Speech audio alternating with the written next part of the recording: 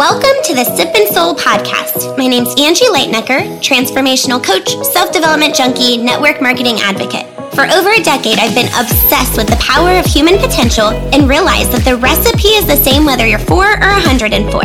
In this show, you'll learn the recipe for living your best life through posy vibes and a soulful tribe. So grab a cup, let's fill yours up.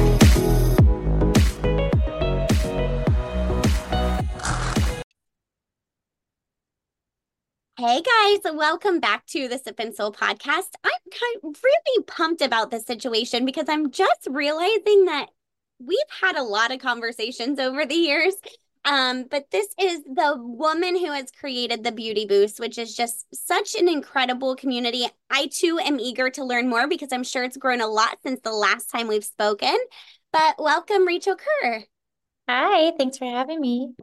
I'm pumped that you're here. So let's talk all things Beauty Boost. But before we do that, let's talk about Rachel Kerr before Beauty Boost and how you became so inspired to create such a beautiful movement and community.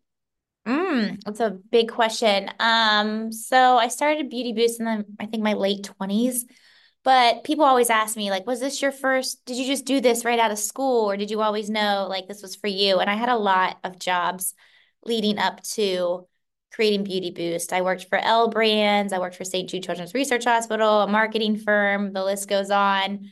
I always say nothing was wrong at any of these jobs, but nothing was like right. This is like way before work from home, hybrid, freelancer was so tossed around. So there weren't a lot of options that I knew of beyond just going into a corporate setting from 9 to 5, traditionally, whatever, and then going home. And I just always felt very restless with that. I did not feel settled. And I felt guilty for not feeling settled. And I didn't really understand why. I didn't really have any friends that were entrepreneurs or doing their own thing either. So I just felt very like torn. And during that time, I started working with a life coach, which I didn't even really know what that term meant at the time, Kim White. And I also simultaneously signed up for Marie Forleo, her B school. She's kind of like I always say, like Oprah slash Tony Robbins, but very tactical. And I'm not a big online course type of person, but her 6-week B school was one of the most beneficial things I've ever done in my life. And then that paired with the life coaching, I had just never stopped to ask myself a lot of what now I'm like, how could somebody not? But, just like, what's your ideal day? What do you enjoy? A lot of like very basic but deep questions. And so that really helped get the wheels spinning for me to start thinking about what I actually wanted for my life. Yeah, it's funny. I just wrote down B school when you were talking because I'm like, was it B school that she shared Mhm. last time? So that was like the start of you really just looking at yourself. So you weren't just like doing the jobs and going to the things, but you're like, what do I want? And do you find that that's like a big commonality with the women in your community? They're just reassessing like who they are, what they want, what they desire, that type of thing. Yeah, I would say one of the core lifestyle traits of the women we attract is they don't settle, I guess, for like the mediocre. They want more for their life, whatever that means. That could mean working their way up corporate. That could be stay-at-home mom. It doesn't matter what it is as long as it feels aligned for them versus just kind of, I guess, going through the motions of what they feel they were raised to do or their degree was in or just whatever the world tells them they should do and they just follow that track. Yeah. Did you have okay, so we're still in that version of Rachel. So she hired a life coach. She was just really unveiling what she wanted, what her desires were. And did you have community at that time, or were you creating from a space of really desiring more community? It was post college, a few years out. A lot of my good college friends had moved away, and I didn't really, and a lot of my close West Virginia childhood friends have never lived in the same city as me. I would say I always had friends like through work and whatever, but not like the core person that you just want to stay and drink wine and watch Netflix with and you have a blast no matter what. I Yeah. didn't really have that. So I did feel very lonely, even though maybe on the outside it didn't look like my life was lonely. I did feel a bit isolated and I found it very challenging of like where to meet friends at this stage of life and how. Yeah. So was that really when you started, when you were peeling back the layers of like, what do I love? What do I want to create? Was that when Beauty Boost was just birthed, or is it something that's been sort of like an unveiling over time?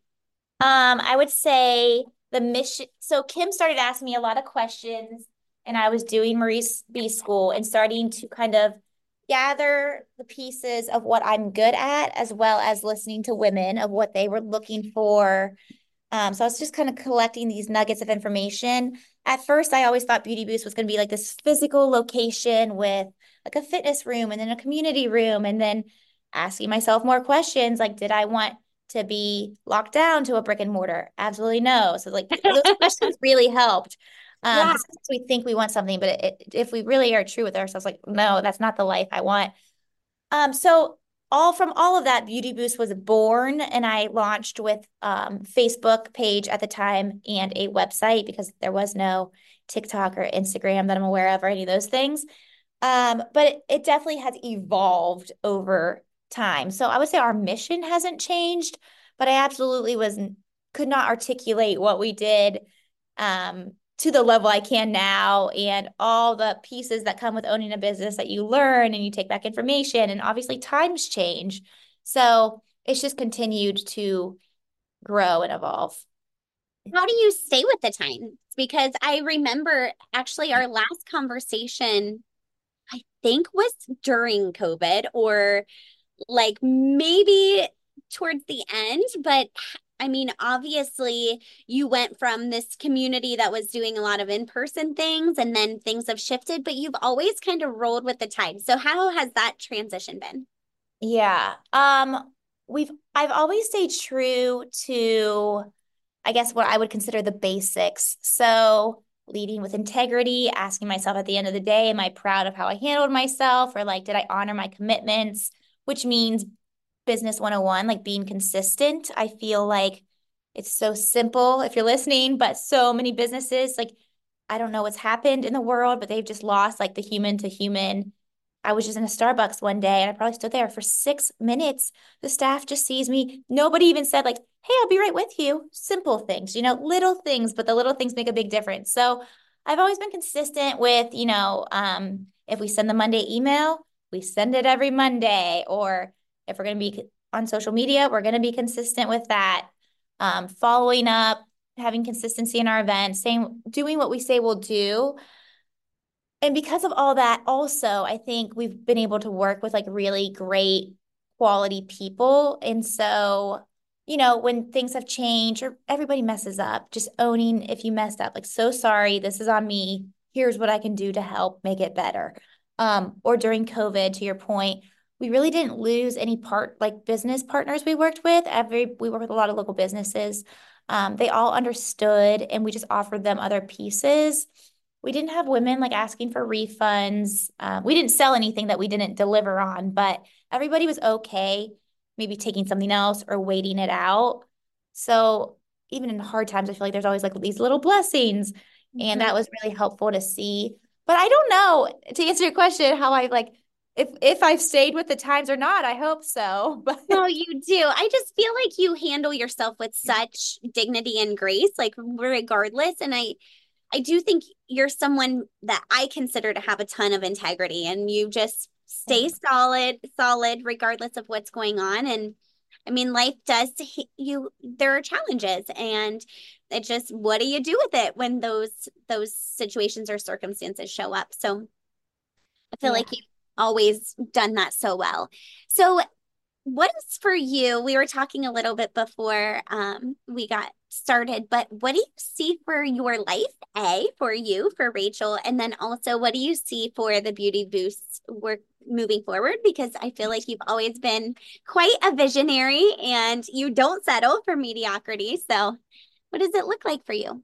Well, it's hard for me to separate the two because so much of my personal life and like who I am is built into the Beauty Boost. But I did, I always say like I created Beauty Boost too from like kind of a selfish reason of me just not wanting to work for other people in a typical setting. I wanted to own my day, quote unquote, and be in charge of a big reason was, I was working in corporate and like if I wanted to go see my work was done, if I wanted to go work remote, or if I wanted to go leave in the middle of the day and do a workout and then come back, I wasn't allowed. Or if I wanted to go visit my grandma in Wheeling, West Virginia, where I'm from, and work remote on a Friday, I wasn't allowed. And so the why did not make sense to me. I'm kind of been always a little bit rebellious. So if I don't understand the deeper meaning behind something, I will not follow it. Um, so I would say that those reasons are still what lead my life today. It's like, what kind of life do I want? I definitely in the future personally will be adopting. I've always wanted to. And I want to be able to have flexibility and be with my kid or kids, but still be able to work. I would absolutely like to get out of Columbus, Ohio during the winter time. So it's always been a goal of mine to rent out my house for at least January through March and be in Florida or somewhere warm. Yes. Recently, a really big dream of mine that makes me a little emotional is I always wanted to, my mom, it's a long story, but she basically, did so much and gave up her lives for me and my sisters. And I was able to hire her this year for Beauty Boost. So Oh, she is like with me every day now, for the most part, sitting at my kitchen, yes. blessing and a curse, working with me. So that was like a really big deal. Oh, that's And amazing. yeah, and just I would say, I think finances are a big thing for people. Where I always remind myself I'm going to be okay, but just feeling like financially in a spot always where I feel secure and am able to. I'm not a big material person, but I am a big like lifestyle person. So just having like access to be able to purchase things that help set up my energy levels better and make my days easier. That was a conversation we had the last time too. You were talking about that, how important like your surroundings are for you and the energy, like the spaces that you create and how You have impactful they good are. memory. Well, no, it just came to me as you were just sharing that because you were talking about your kitchen table at the time, and then you were talking Oh. about how you were like that's a desire of yours to create spaces that are, you know, joyful hmm and allow for higher energy. So that's awesome.